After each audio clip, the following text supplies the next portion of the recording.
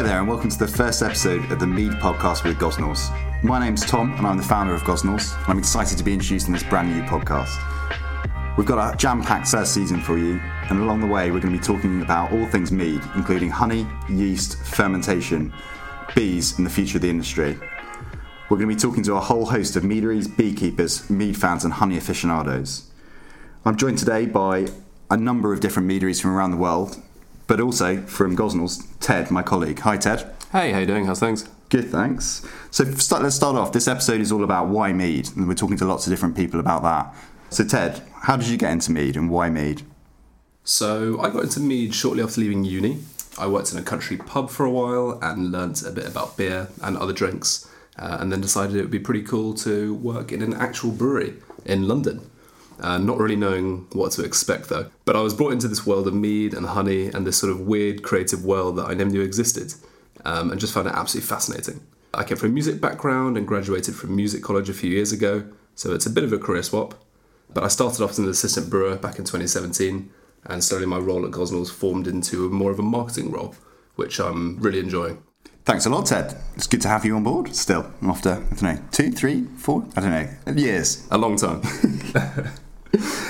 So first up, we're talking to Jeff from Superstition Meadery. Jeff Herbert is one of the big names in mead, constantly rated top of the rankings in Untapped.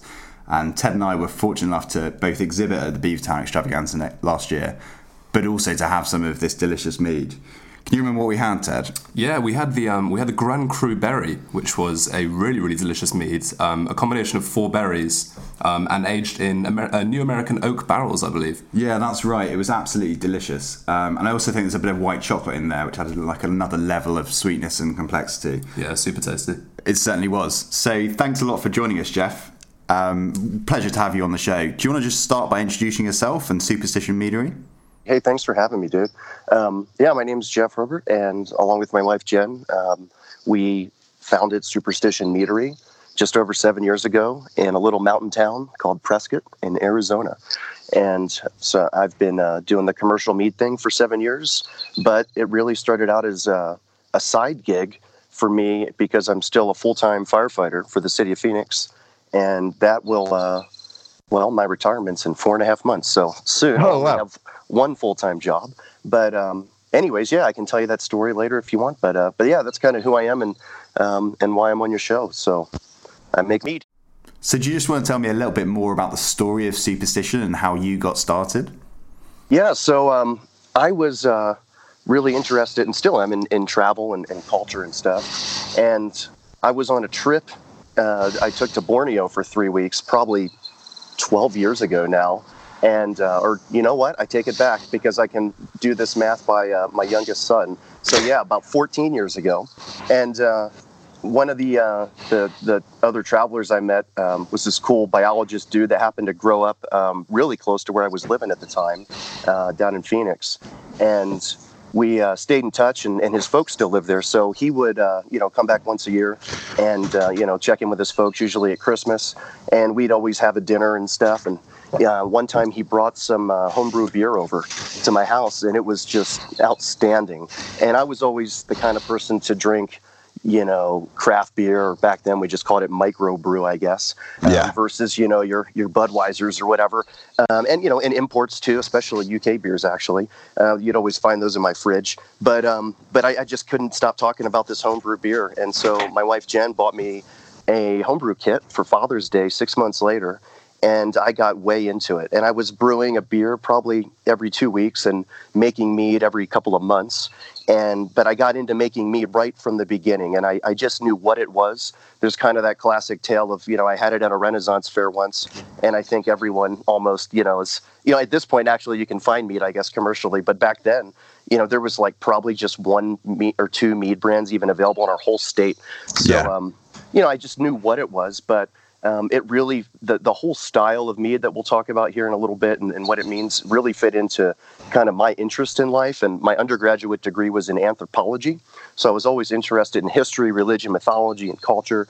And the more I read about mead, the more I got into it. And I thought that, hey, it would be really cool to have a business at some point.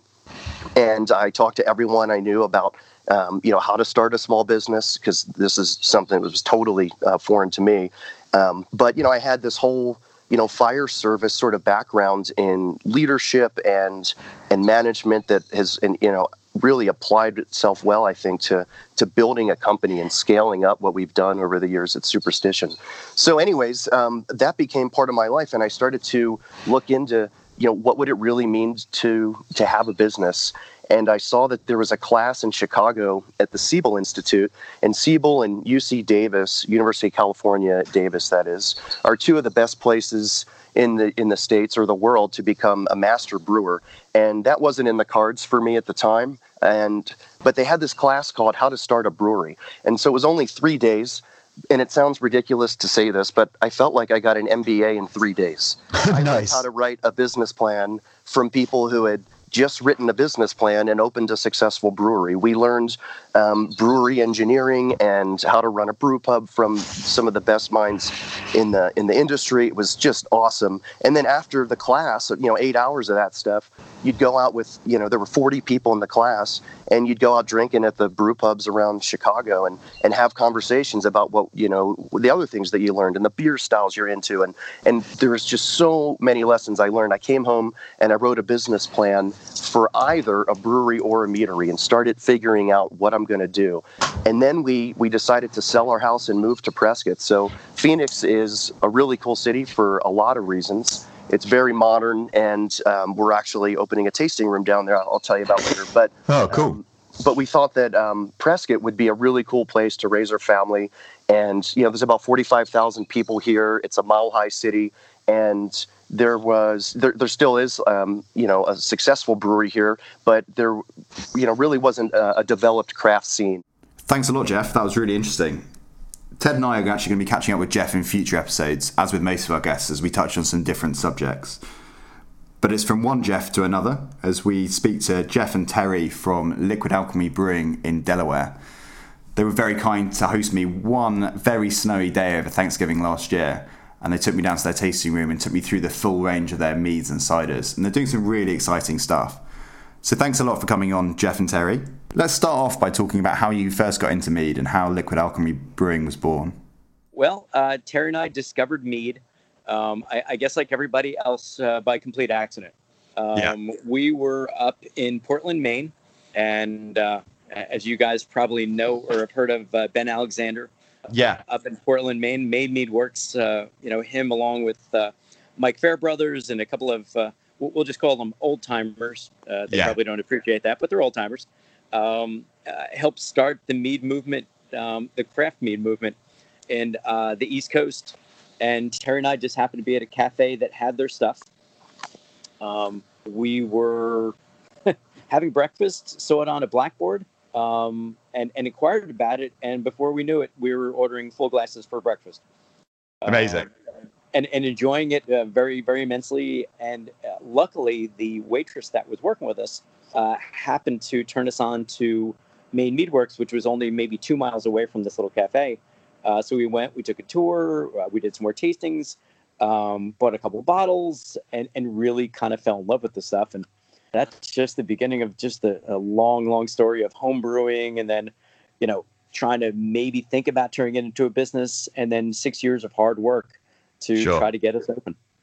I mean, that's actually really funny because I first discovered good mead at Maine Mead Works in Portland as well. So it's exactly the same story, which is funny. Ben has corrupted many people. I know, it's just an amazing place, isn't it? And they kick out some really, really amazing stuff. They really do. Yeah, and more so. I mean, they're visible. They're out there. They're on a main drag. They're they've been able to so positively get the good word of mead out there. In a good, respectable, classy way. And I think that was one of the things that also sold us. It wasn't someplace that was just kind of on a street corner or some back alley, say, here, try this. It's a good drink. But, they've got such a nice, classy operation.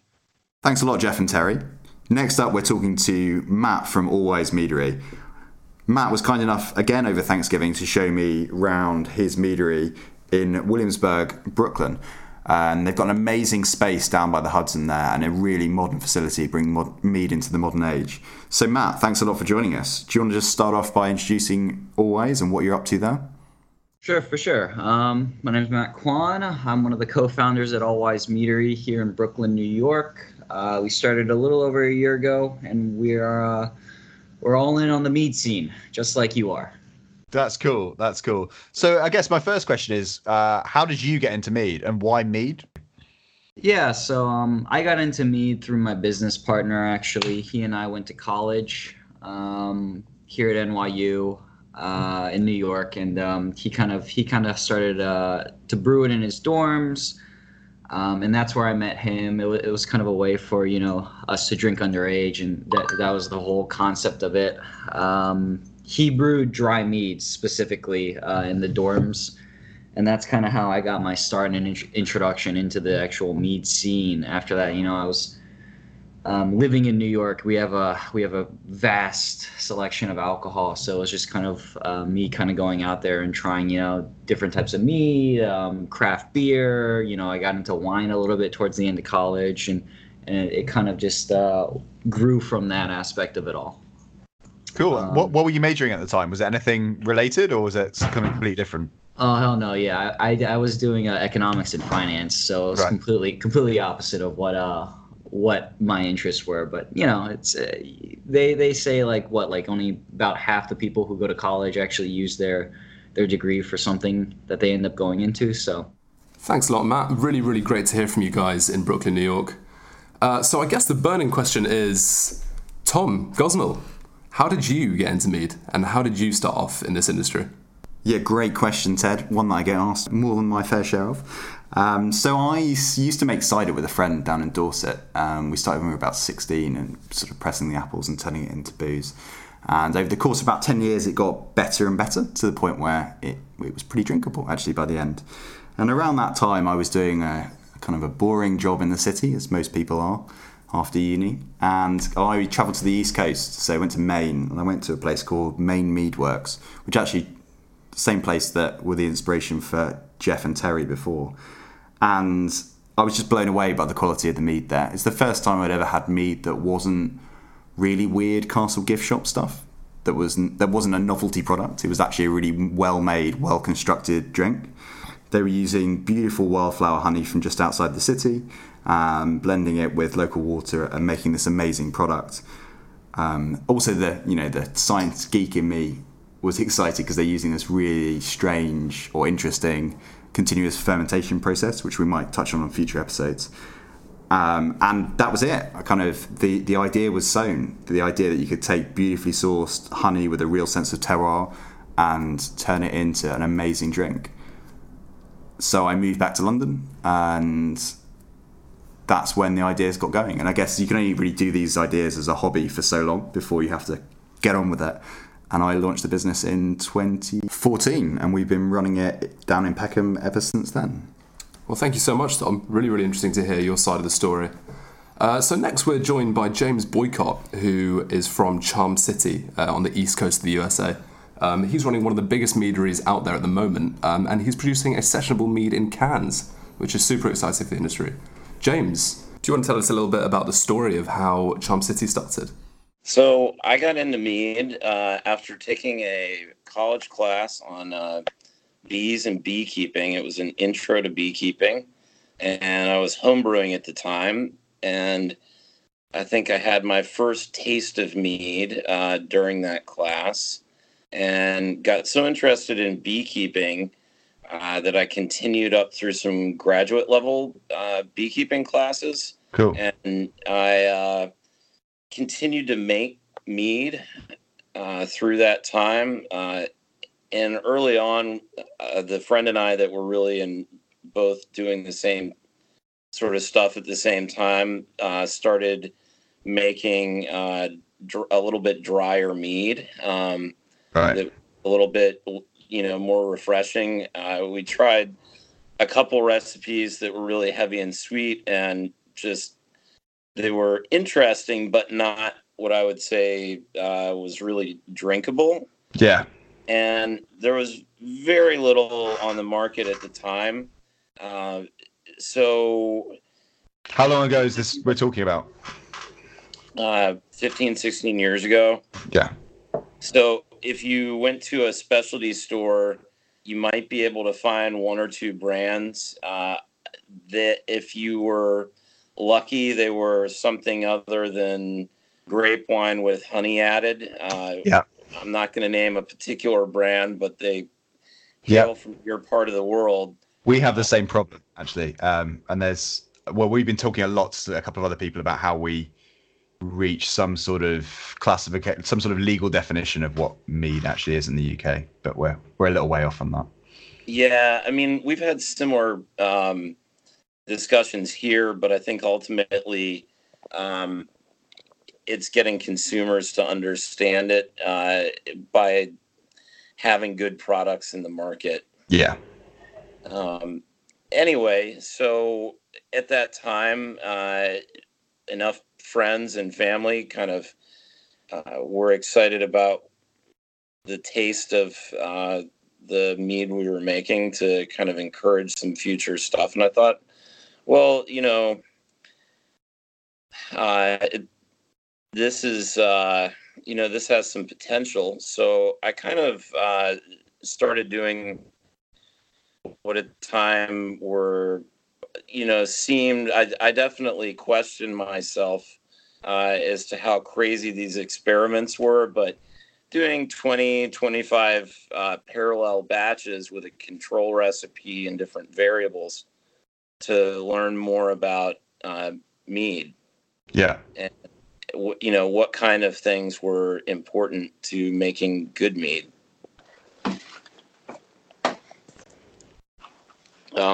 Sorry, we had a couple of guys just showed up. They went to an Iron Maiden show last night.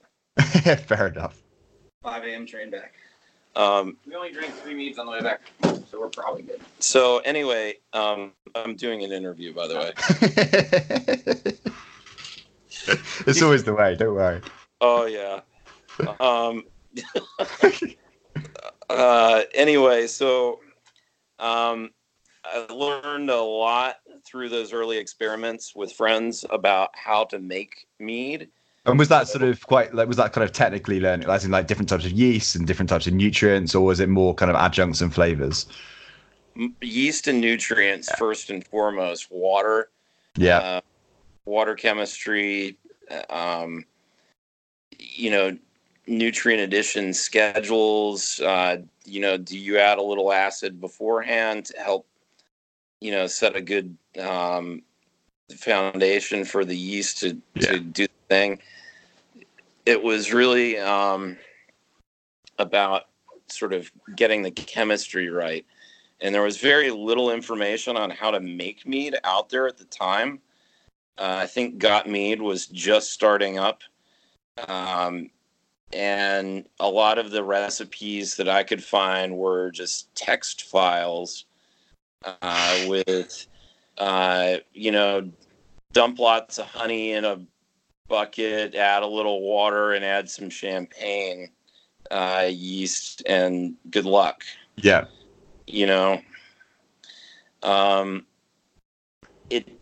I think there were a lot of people in retrospect who were sort of feeling the same thing at the same time and working really hard in parallel, because there's, over that same time period, an incredible wealth of information has been brought forward, and gotmead.com, started by Vicky Rowe, has been a major nexus and catalyst for that.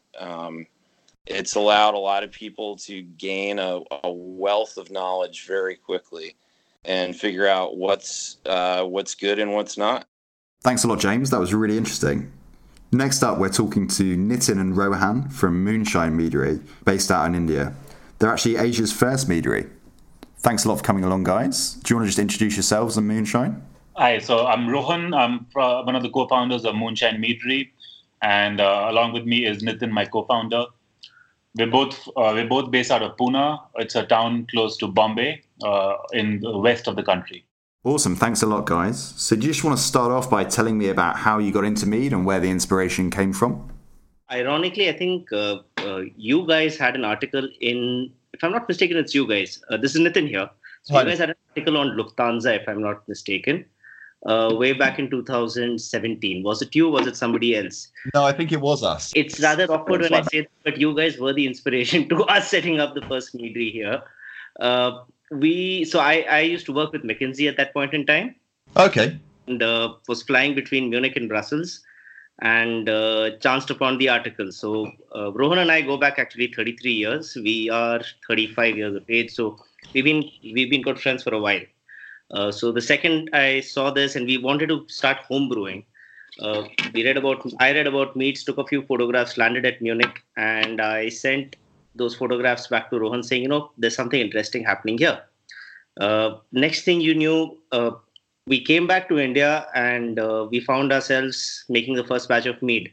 We hadn't ever tried Mead in our lives. The first, I think, 10 batches that we had were our own. But yeah, you guys were the inspiration. It was the article that Lufthansa carried about Gosnell that got us thinking about trying to start Meads in India. Thanks a lot, guys. It's been a pleasure having you. We're going to be hearing more from the Moonshine Mead guys next week, and actually most of our guests throughout the series. We hope you've enjoyed the first episode of the Mead podcast with Gosnells. Ted, have you enjoyed it? Yeah, I've really enjoyed it. It was really fascinating to hear that everyone has come from different backgrounds and that no one's really following any rules, because at the end of the day, there aren't really any. Said with such sincerity, Ted. There you go. And what have we got coming up next time? So next episode, we're talking about honey, bees, and how we get so many different flavours out of the same thing. So, we'll catch you next time. See you soon. Bye-bye. Bye.